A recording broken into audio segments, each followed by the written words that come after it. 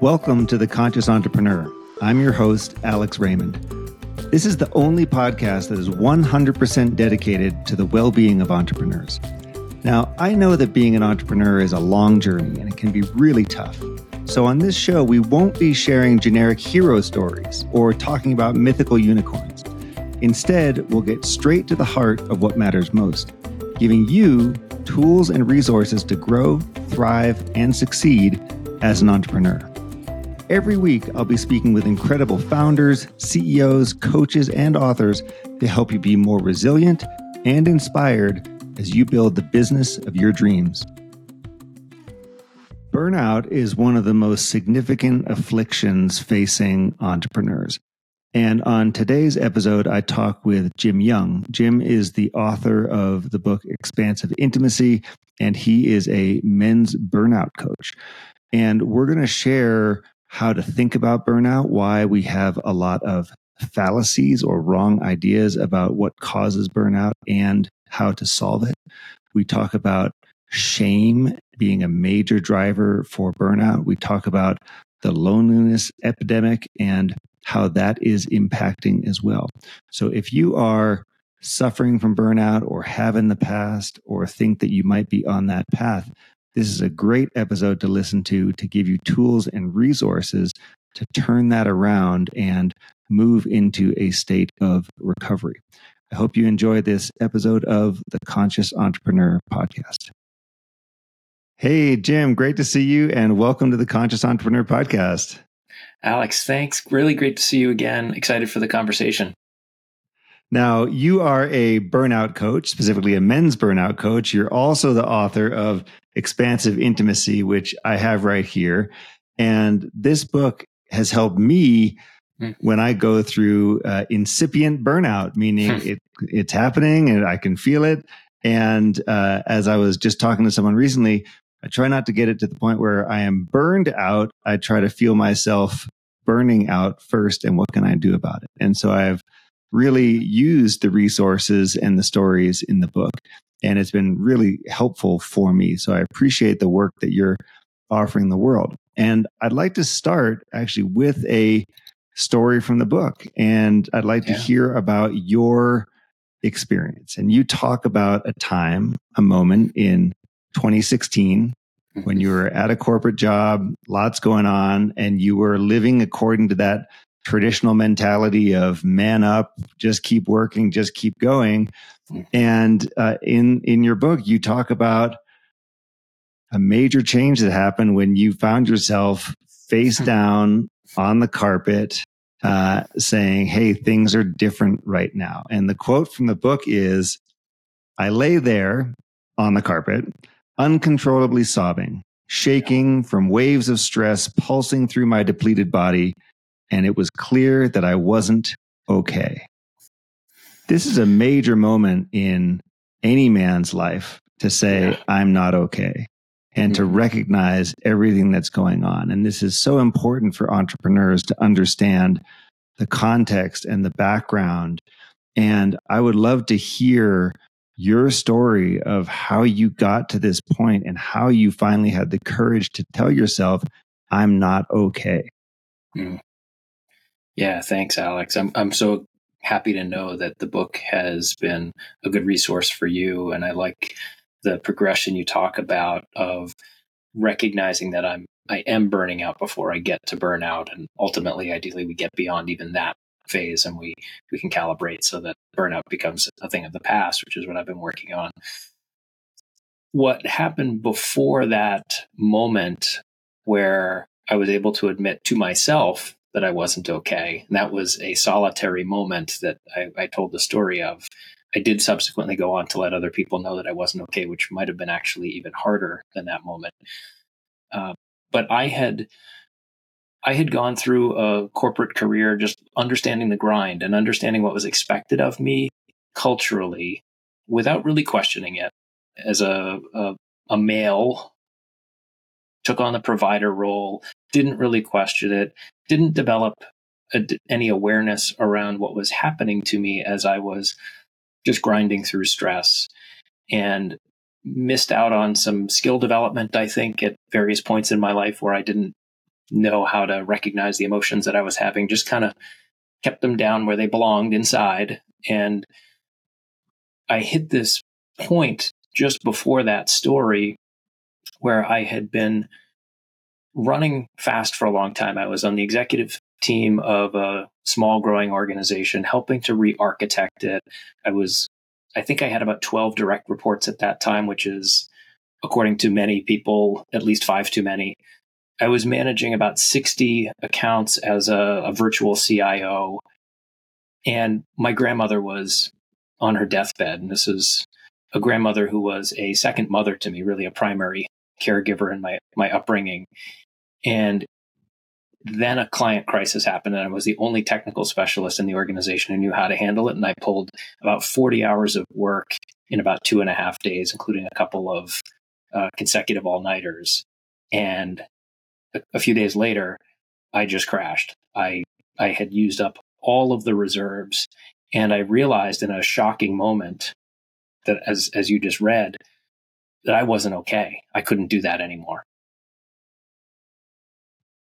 And that was a major act of courage, I think. And to be able to say that to yourself, and you mentioned it was even harder to then tell other people. So how did you decide, okay, I'm not okay, I'm going to go start talking about this? In the book, you say that the next day you walked into your boss's office and said, I'm going to be gone for a little while. I don't know how long. And so how did, I'm curious about how you decided to be very firm in that boundary, and what was the reaction you were getting from people when you were talking about it? When I went into work that next day and I said to my boss, I can't do this. It was desperation. I was really shaken by that moment because it all came rushing in at once because I had held it back for so long, and I just broke. And he could see that in my reaction. I mean, I definitely teared up. I can't remember if I cried in that meeting. I very well might have. I was so stressed. And he was really gracious. He continues to be a friend. I've stayed in touch with him. I was just talking to him a couple of weeks ago. And he said, what matters is that you go get okay. We'll be all right. So go ahead and take the time that you need. And that was a huge relief to have my boss, the CEO, say to me. I wasn't yet president of the company. I became president later on, actually, kind of ironically.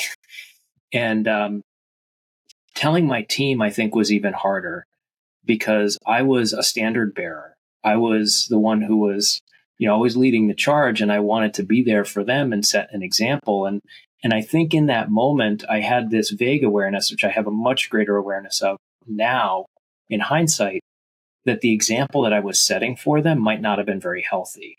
And there was this probably guilt or shame in play, letting them know, like, hey, I'm really suffering. I need to step away. Keep it going, guys. And so I want to unpack that a little bit. When you say you may not have been giving them the best example, there's two things that I'm thinking of. Number one would be getting to the point of, collapse and burnout, or what you were just saying there, which is I'm leaving, but everyone else keep doing what you're doing. Which one of those was worse? That's a tough choice. If I had to pick one, because really the second one of me saying to them, hey, good luck keeping things going, that was about me. That was my own stuff. It was really the example I had been setting that I think was the worst part of it, that I would be responding to emails at 10:30 at night. I would show up for every single battle and leave everything on the table and let them see that that's a way that a leader behaves. That example, I think, is so strong. The modeling of leaders is what we pay attention to more, I think, than the words, because I probably said some nice things about take the time that you need and take care of yourself and all that. And then I was showing them something different. And how did you go from this job, sort of high stress, high performance executive, having burnout, leaving, coming back and then taking the leap into becoming a men's burnout coach. What was that part of the story? There were two more legs of it. So I took this long leave. It wasn't even that long. It was about a month. And I really kind of did nothing, decompressed. I connected with some people. I did some therapy, really just tried to calm my nervous system down. And I actually came back for a meeting about 3.5 weeks after I started the leave, about a half a week before I was supposed to come back into work, because we were doing this big reorganization meeting and we were setting a new leadership team. And I came back into that meeting. So I'm like, I wanted to be president of the company, and I wasn't going to miss out on that opportunity I've been angling for years. So I showed up while still on mental health leave to get more responsibility. And I got it. I advocated for it. I somehow showed up and I faked it until I made it. And I stepped back in from this long leave in this new role with more responsibility, P&L and oversight of culture and all of this, and put on a brave face for a while, but I was not okay still. And it was less than a year before I realized I'm not okay to do this job. The constraints of this, and a lot of this tied back to my personal life. I'm a single dad of 3 kids. I see them half the time. I was trying to fit them around my work. It was no longer okay for me to compromise those personal values. And so I left that job and I took a downshift job, as I kind of think of it, thinking, okay, if I just take an easier job, I'll be all right. And it still wasn't working for me. And a lot of that was the culture of the organization that I was working for. And so it was about 1.5 years after that I finally said, I need to just go. I don't know what I'm going to do next, and I'm going to figure it out on the way down. I'll build the parachute after I jump out of the plane. And how did you come to understand that men were the audience that needed to hear your message? It's kind of funny that I didn't pick up on it sooner, because it was really only about 2.5 years ago that clicked for me. And I've been self-employed, working as a coach for about 5 years, just over 5 years now. And I looked up a couple of years ago and I realized that 80-90% of my clients currently and previously had been men who were in leadership roles and who were dealing with something that they might call burnout or they might call something else, but essentially in this high stress, high responsibility life where they maybe felt successful but didn't have any time to enjoy it. And I said, oh, this is part of a calling, I think. And I really spent some time on that. And that's part of where the book came out of, was really reflecting on, what's my best use? And what's special about men, the way that men are calibrated, the messages we hold, the way we behave, the expectations of society and culture. Mm-hmm. What's special about men and needing to hear this message? Are we more prone to burnout? Are we more prone to just kind of this kind of concepts of man up and, just grin and bear it and that sort of thing? Or where do you find that, that we are living in these constraints that might be externally imposed? You've already named a few of the key elements, and perhaps you picked those up from the book as my part of my guess, probably also from experience. One of the ways that I am always careful to talk about this is that this is not necessarily it's not easy to generalize across genders. And if you look at statistics, for example, women burn out at higher rates than men in pretty much every study that you look at. Now, I question that in terms of, are men less likely to report burnout when they're surveyed about it? And so I'd be really curious if somebody ever did a study that uncovered some of that, kind of hiding that men might do around it. Maybe men are less likely to report it, or maybe men are less likely to be aware of it. Yeah, that's an equally valid consideration. Is or we just don't even know because we're so trained to just think this is what life is like. And I think that the socialization that we get as men in Western culture has a set of rules, and they're pretty clear to any guy who's grown up in this culture. And that's, we need to be strong. We need to be successful. We can't show our emotions. We can't ask for help. And when you put all that together, it's kind of an impossible puzzle that it's going to lead to, well, I just got to be alone. I have to suffer in silence if anything is up for me, because I can't share emotions. I can't ask for help. Well, that's not human. That's not a reasonable expectation. And so when I explored my own experience with getting burned out and talking to and interviewing dozens of men and looking at research studies, it all seemed to center in on that set of rules, unspoken rules, but really clear, that we pick up starting at a pretty young age as well. And these are things that we just carry with us. They're not, we don't think about them. We don't question them. And therefore, for a lot of men, it's really hard to ask for help. It may not even be something that we even consider doing. Mm-hmm. Right. I've got to be self-resourced. I've got to be independent. I've got to figure this out. In the past, all I did was work harder than everyone else, which is one of the things that you specifically reference in the book. I'm just going to keep working hard. I'm going to put my head down, and that's how I'm going to solve my problem. That's a real external orientation, right? So that's saying the problem is out there. I'm just going to, put my shoulder into it and keep going, as opposed to what's actually happening on the inside. And so, what do you find when you work with clients, or when you talk to other men? Like, are the levels of self-discovery, self-inquiry there? Like, how do they typically approach it? Before I get to that, I want to just put one other note on the previous question, is that we can expect this set of outcomes in patriarchal society.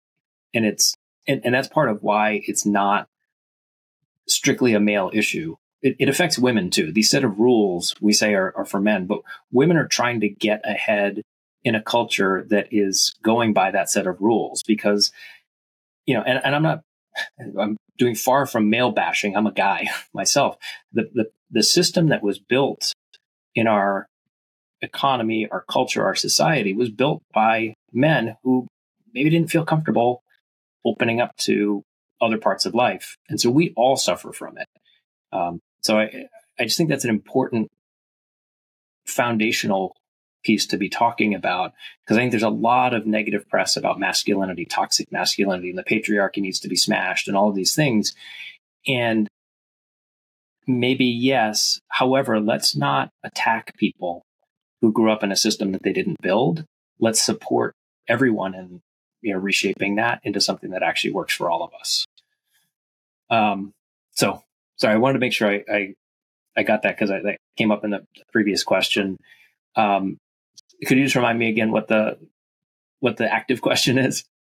The active question is, how do men respond to burnout coaching? Yeah. How does a typical person come to you? What are they learning? What are their limits of self-inquiry? We'll qualify it by the fact that somebody who might come to somebody who does work like I do is probably already on some sort of path of personal development, and they've probably already faced some kind of crisis or situation that's gotten them to a point where they're like, hey, I need some help. Because as we said, it seems to be hard for most men to ask for help. So I do find that the men that I work with, whether they're a one-on-one relationship or in a group setting, are initially, they're a little cagey. Their language is very couched. And once that comfort level gets going, and it's usually pretty quick, there's this huge weight that comes off. There's this relief of like, I get to talk about these things that, I know I'm supposed to do this better because people tell me that I need to be more empathetic, but I don't know how. Nobody's ever talked to me about that. It's never felt safe to inquire about that. And so in my work, I invariably find that men feel this big weight come off their shoulders and start to say, oh, okay, I can do this. And I don't have to give up being a guy. I can still be a man and, fill out this range of ways that I can relate to people. What are some of the early warning signs of burnout, or what should we be paying attention to? Increasingly, I am aware of physical impact on the body. So that can show up in a lot of ways. If you're starting to feel some chronic pain, your back pain, we can think like, oh, well, I'm just getting older. Well, that might just be accumulated stress from a lot of times that we're storing in our tissues, in our fascia, in our ligaments. Our body, as Bessel van der Kolk says, our body knows the score, and we store stress in our physical body if we're following those rules of swallowing everything. So that's something I wasn't as aware of until recent years. I've been doing a lot more work on that. Seeing your relationships struggle and fall away is the other one. Whether it's with your kids, if you're a dad, noticing that things have gotten more turbulent. You don't have as much communication with them. They don't come to you. You're not connecting with your spouse. There's more arguments in that. That's a sign that your stress levels are elevated. You're not finding the ways to regulate your system and be able to show up. So those are probably two of the key areas that I focus on the most, is relationships and kind of what's going on physically within you. Because if I'm stuffing stuff down, if I'm repressing these feelings or emotions, not giving them proper voice, not letting them out, two things are happening. Both my body is tensing up, which then has all sorts of potential health effects, right? Let alone can I move, but also health effects. And then secondly, people around me notice me withholding. They notice me stressed. They notice maybe changes in temperament or what have you, and therefore don't feel close to me. Is that a fair summary of what you just said?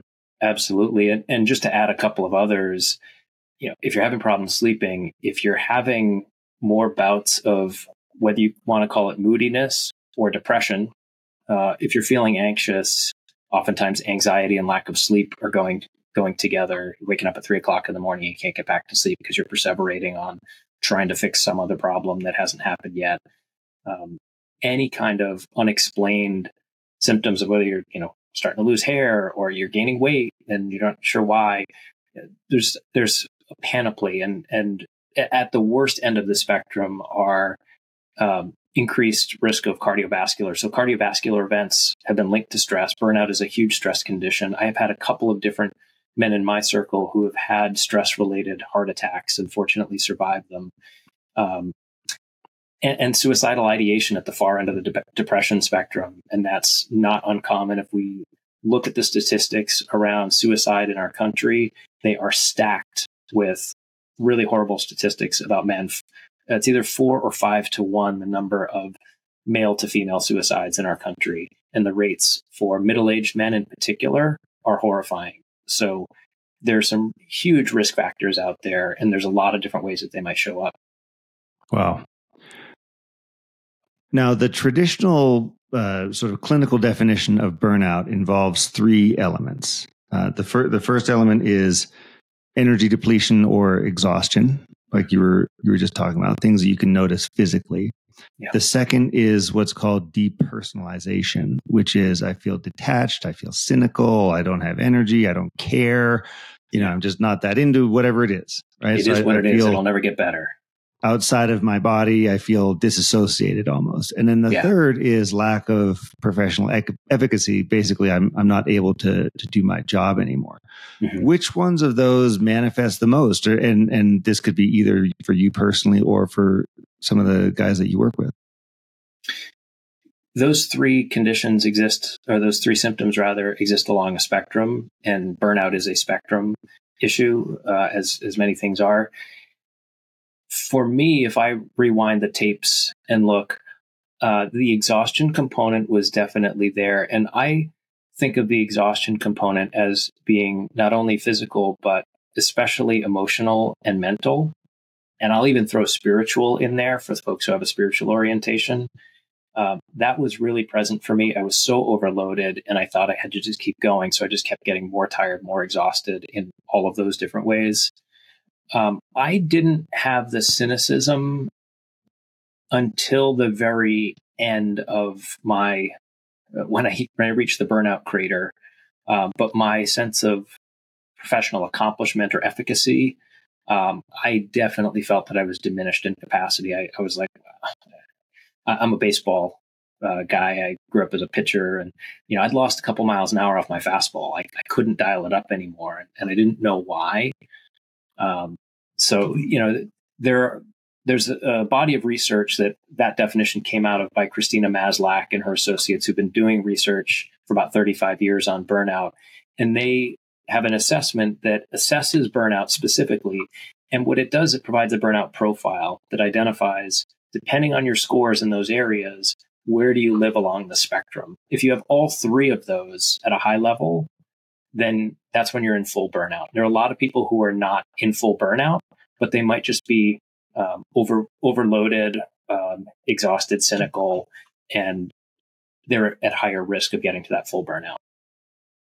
My personal reflection is in my bouts of burnout / near burnout, the one that pokes its head out the most is the depersonalization or cynicism.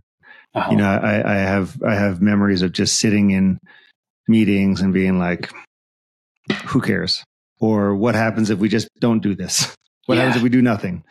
And so that comes across, and I lose my energy. I lose my spark, your passion, if you will. And when I feel that, I feel like I'm a half a person than what I used to be. And so for me, that was one when I saw that definition, I thought, oh man, that's, geez, I definitely feel number 2 popping up.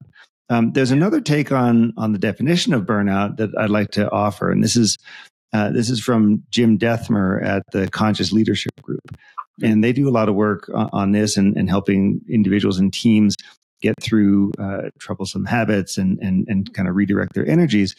And one of the things that Jim Dethmer says is that he would offer that burnout is fundamentally a psychological, philosophical, and spiritual problem, more so than an occupational one. And I think to your point, it's not that I'm working too hard on a job that I don't like. It's that the inner things inside of me are not working or not in the right place. And therefore I'm having a crisis about it. So when I heard you say that, spiritual exhaustion is a key component, and that's something that really, really feels like it aligns. And I'm a big believer in when our spirit is alive, we have that passion, as you were just describing with your core symptom that tends to pop up. When we're spiritually alive and we're in the zone of genius, as Gay Hendricks might call it, we're not likely to burn out certainly as easily as somebody else who's in a misaligned role or organization or culture.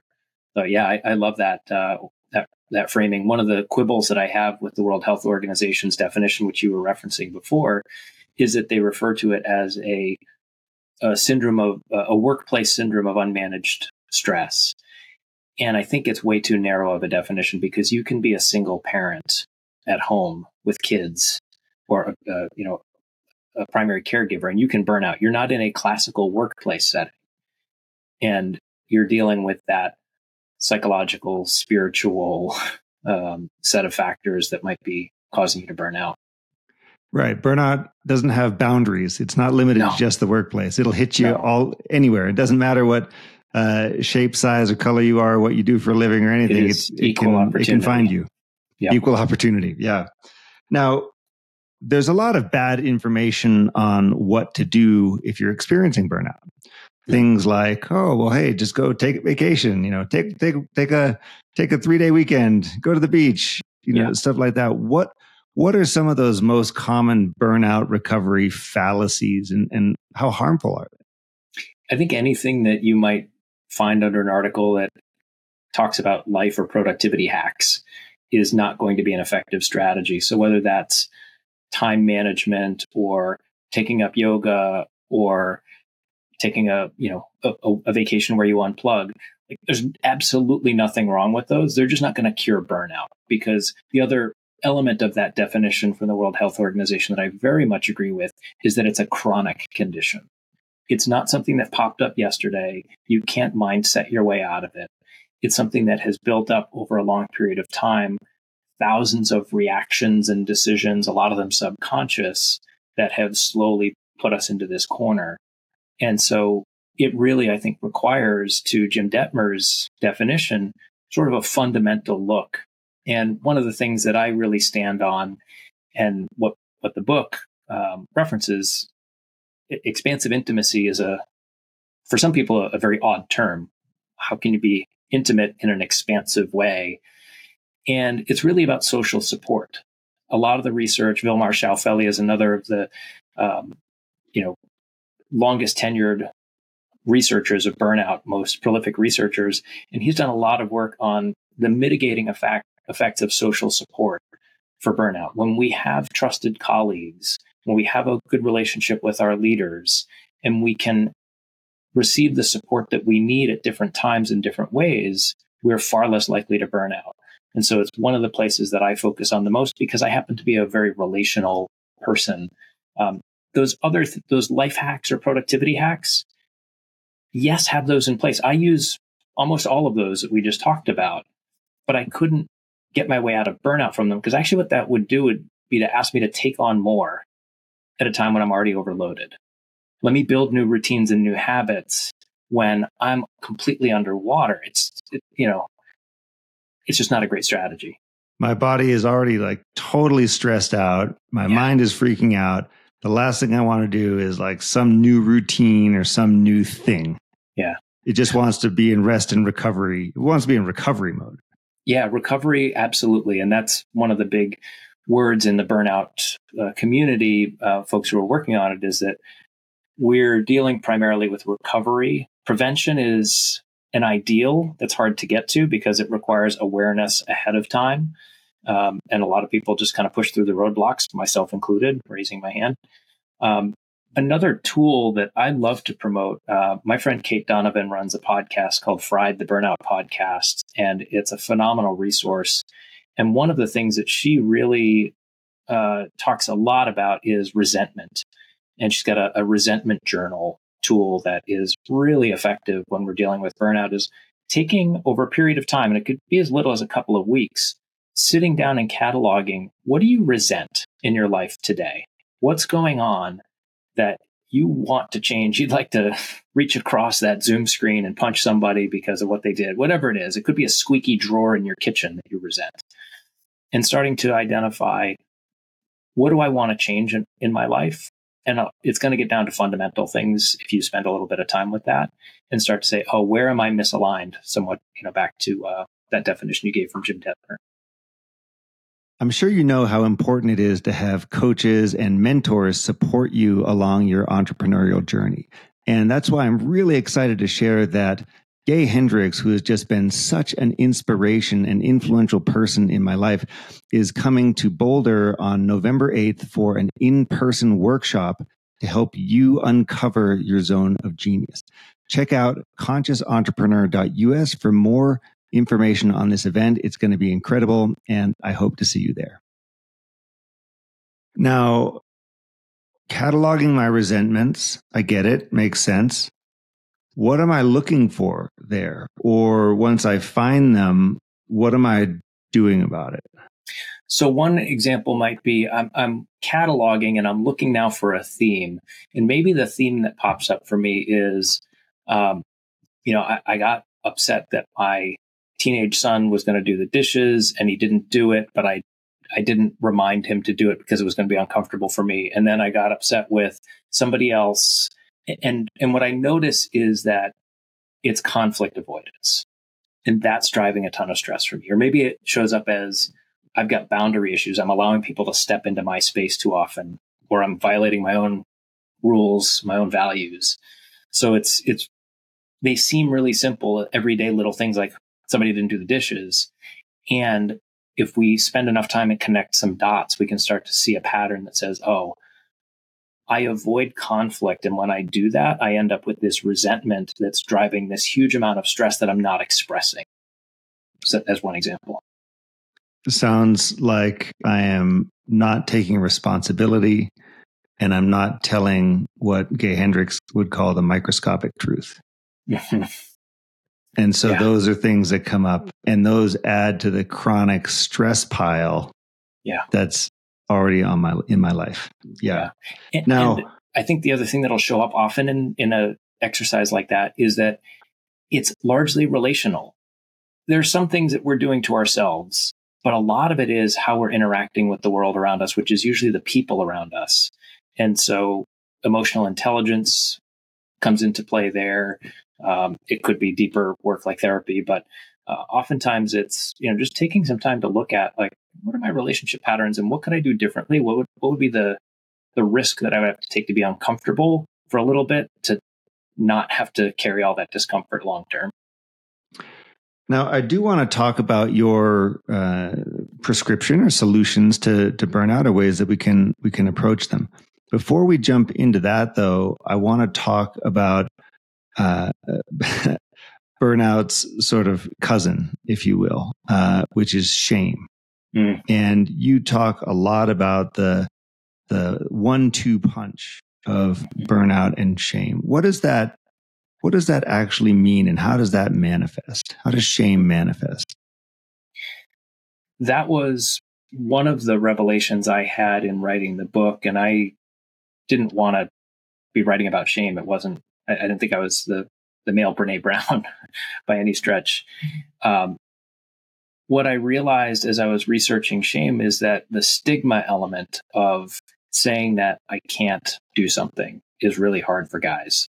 Any place where I have to say I need help, or I feel like I failed, any sign of weakness is shame-inducing for men in our culture. And that is a pathway into burnout, because I feel like I just have to put my head down. I've got to work harder. I've got to show everybody that I'm up to the task. And then if we compound that over time by putting in all this effort and exhausting ourselves, becoming cynical, feeling like we're not as accomplished as we want to be, and we get to burnout, well, now that's to double down on shame, because I have to tell people, like, I tried really hard and then I failed in a spectacular way. And so shame is this place that gets us into burnout and keeps us into burnout, because we don't want to let people in on what's actually going on. There are several quotes from your book on this, right? And these are all reinforcing this false male paradigm. But you write things like, I felt weak, right? Which is going to be a major trigger thing for men. I wasn't man enough. Yeah. You also write. And then you write, I swallowed tons of stress. So these are all shame precursors to burnout, brought upon by the conditioning that you have, or, I mean, not you, but like we all have, and things that are really getting in our way of full, happy, fulfilled, passion-fueled lives. Mm-hmm. Yeah, it's toxic, literally.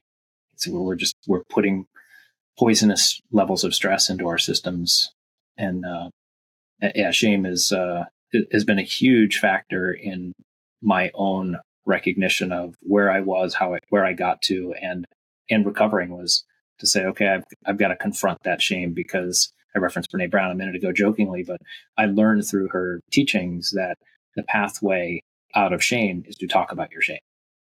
It's to reveal that to somebody who is safe enough to be able to hold that with you. And my experience has been, when I have done so, and I've been careful to assess, like, is somebody safe to hear my story, that almost invariably I get an empathetic response, at the very least, of, oh, wow, I didn't even realize that was happening for you.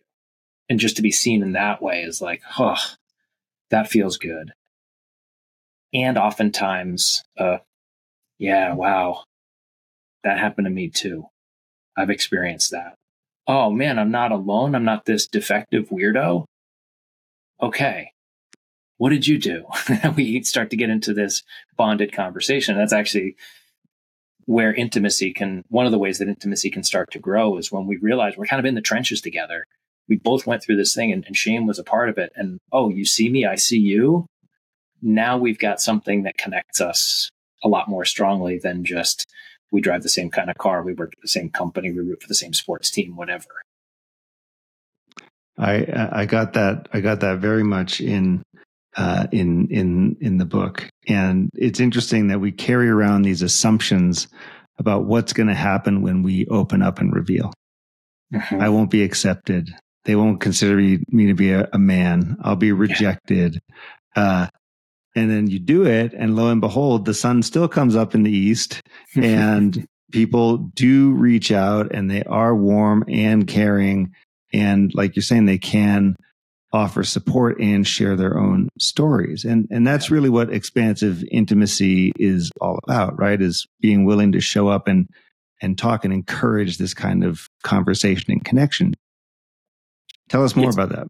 It's being able to be real as yourself with all the people in your world, whether that's a colleague, a friend, a child, a romantic partner, and not feel like you have to hide parts of yourself. And I will say that, yes, the sun will come up in the east, and a lot of people are going to be there for you and show up and be supportive, and not everyone.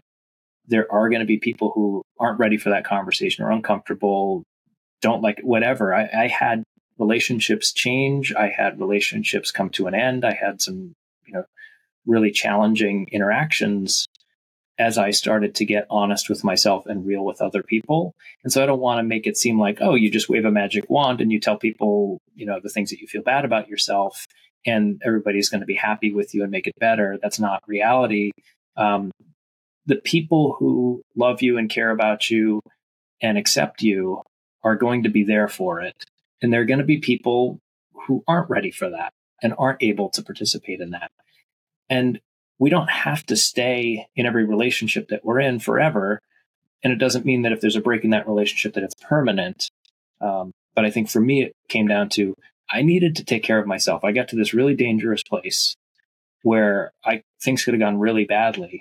And so I said, okay, if I'm going to live the second half of my life in a better way than that, what do I need to do differently? I need to invest in relationships that support me and be willing to let go of relationships that don't necessarily serve me, even if I'm quote unquote supposed to be in them still. And what is the best place to start? So let's say that I'm an entrepreneur and I'm in burnout, close to burnout, feel it coming on, and I get this concept of expansive intimacy. What do I do? To whom do I turn? How do I take that first step? I'll quote one of my heroes here, Fred Rogers, aka Mr. Rogers, in his advice for children is to look for the helpers. You know who they are in your life probably, and they could be in all kinds of walks of life. They could be your HR manager. They could be a cousin. They could be your best friend. Somebody who you feel comfortable with being able to be your real self, and start to share with them like, hey, I'm having some challenges that I don't know what to do with, and I just want to talk about them to somebody so I'm not sitting with them alone. I think that's number one.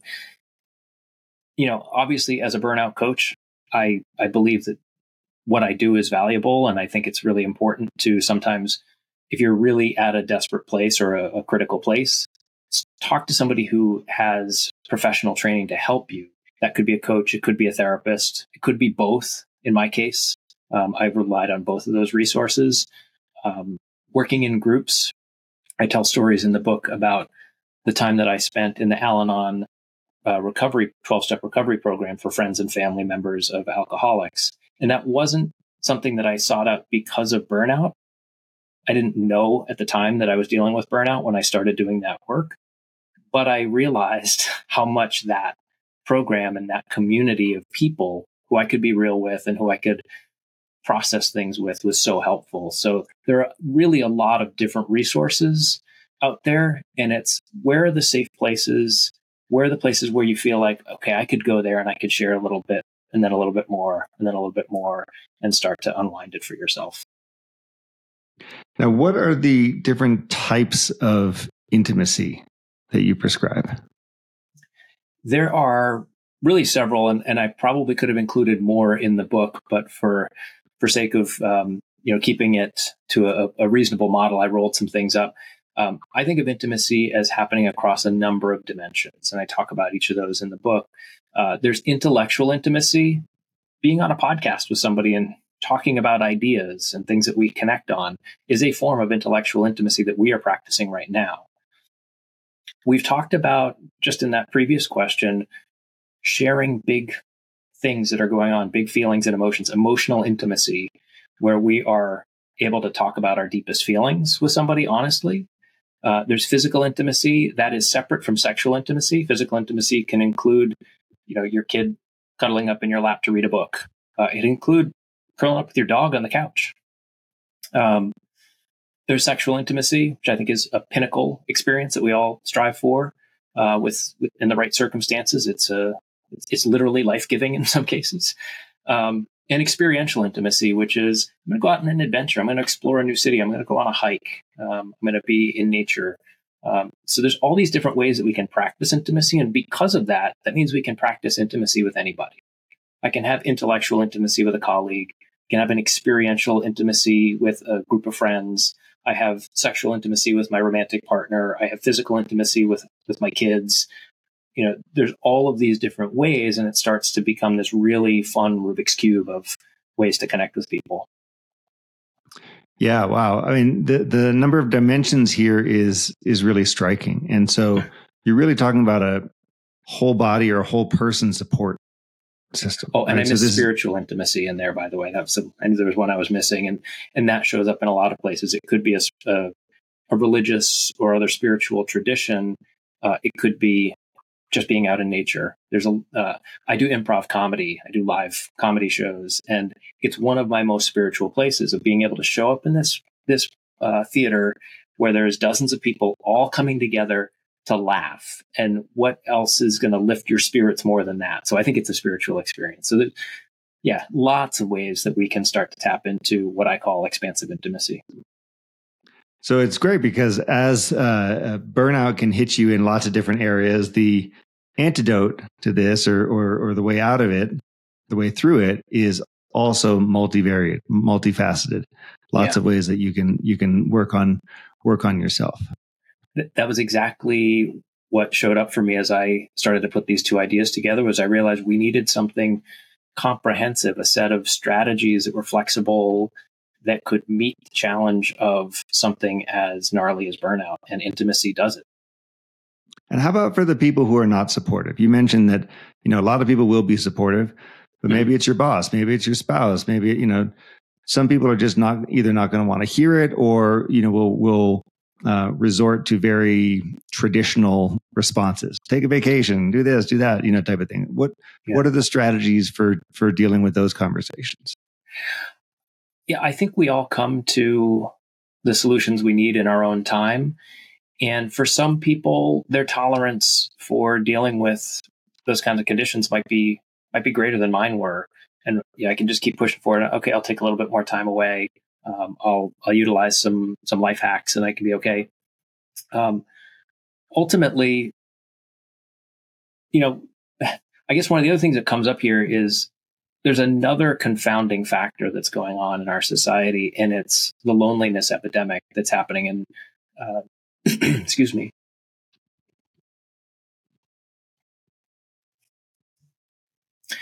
Earlier this year, the Surgeon General released a report naming loneliness as an epidemic in our society. And that creates this place where I don't have anyone that I can go to. I don't have any close social contacts to share what's really going on for me. That's a lot of what I'm trying to tackle, because I keep seeing that come to me in the men who approach me. And I always ask on intake, tell me about your social life. And a lot of times I get, I don't really have one. Well, no wonder you're suffering. You don't have anybody who you can really talk to.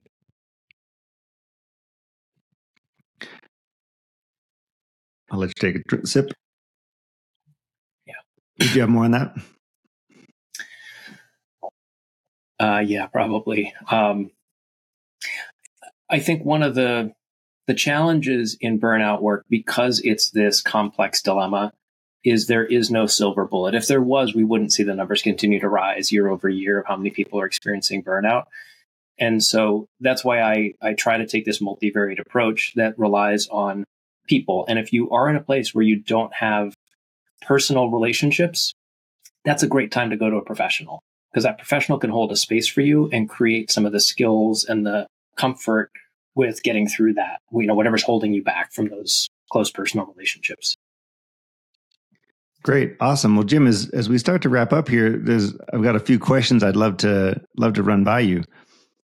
This is the Conscious Entrepreneur podcast, and I'm curious if you have a definition of what is a conscious entrepreneur.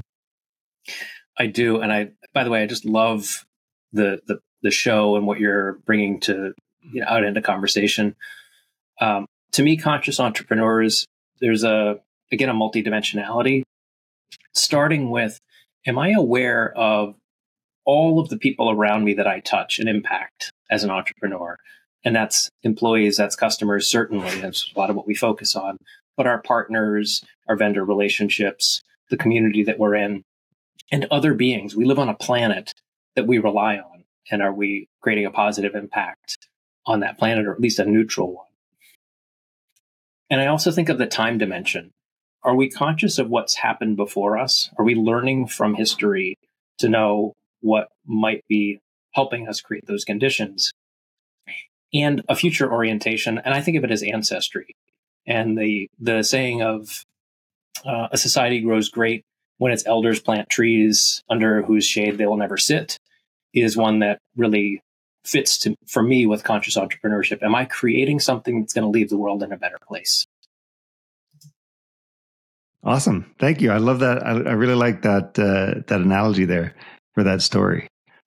Now, what are your personal practices? You've been through some tough experiences here. How have they informed what you do on a daily, weekly, and monthly basis? Yeah, it's almost like what aren't my practices at this point. Over the years, I've journaled, and I continue to do that in a much smaller way than I used to, just to get my thoughts out. I'm a yoga practitioner, a meditator, and very recently I've started learning about somatic meditation, not just meditating in my mind, but actually using my whole body. And it's been a transformative experience to calm my nervous system down. Some of the things we talked about before, exercising, getting out into nature, these life hacks, I do those. I did them, especially once I got well. And I said, how am I going to keep myself well? Because I want to live this long, happy life, and I need to show up physically for that and be engaged in the world around me and understand the impact on the world that I make. So I really try to be healthy in lots of different ways. And a lot of that is also connecting with people. So I'm in mastermind groups that meet, two different groups, one a men's group, one a burnout focused group. We meet monthly and we support each other and trade life stories as well as professional support. And I do therapy when necessary, and just try to be active in my relationships about what's real. How does somatic meditation work? What's that all about? Somatic meditation, I'm learning about that. It's a long lineage. My teacher, Dan Doty, is a coach and a men's group, men's movement leader. And he's done a ton of this work over the years. And he's been helping me understand some work by Peter Levine and Reggie Ray about how we can meditate through our body. So we're really using our interoceptive system to sense what's happening in our bodies. And so many of us are disconnected from our bodies. So if you just imagine right now, right, if we just close our eyes and try to feel every sensation we can in our big toes. So can you feel, the bottom of your toes, whatever contact they're making? Can you feel that soft padded part? Can you feel the toenail? Can you feel the bone inside? Can you feel where your toe connects to the top of your foot? And notice any tension that's in there. That's a really quick sprint through a practice called 10 points meditation that asks us to feel our present body right now and see what's going on and start to notice where tension is building up. Now, what are the resources that you most recommend or would like to share? Books, videos, podcasts, etc., including Expansive Intimacy, the book by Jim Young. Yeah, and Expansive Intimacy, the podcast, perhaps too, because some of the concepts I talk about are certainly well aligned with conscious entrepreneurism. I'm a huge fan of the work of Raj Sisodia, his book Conscious Capitalism with John Mackey, The Healing Organization. Those two books have really been helping me unpack my understanding. I'm a big fan of Kundalini yoga. I've got a teacher named Lee Malice who runs online courses, and it's really helped me with movement and breathing and meditation all at the same time. And there's lots of other resources on yoga and meditation out there. That's my personal teacher.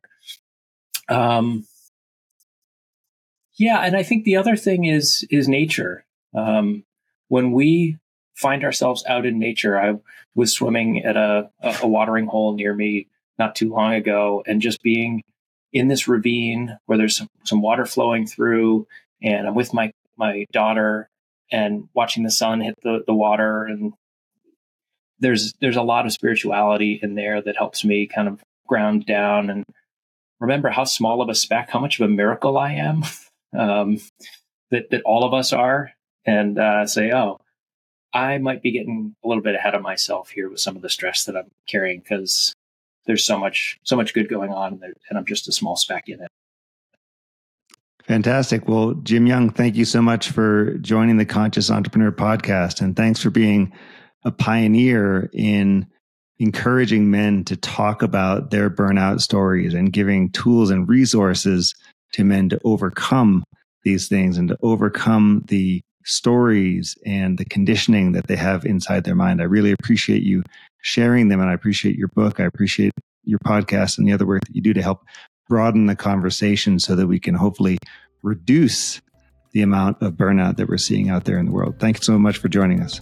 Yeah, thanks, Alex. I appreciate you having me on. We can't get to this consciousness level that we want if we're struggling ourselves. So thanks for the opportunity to share.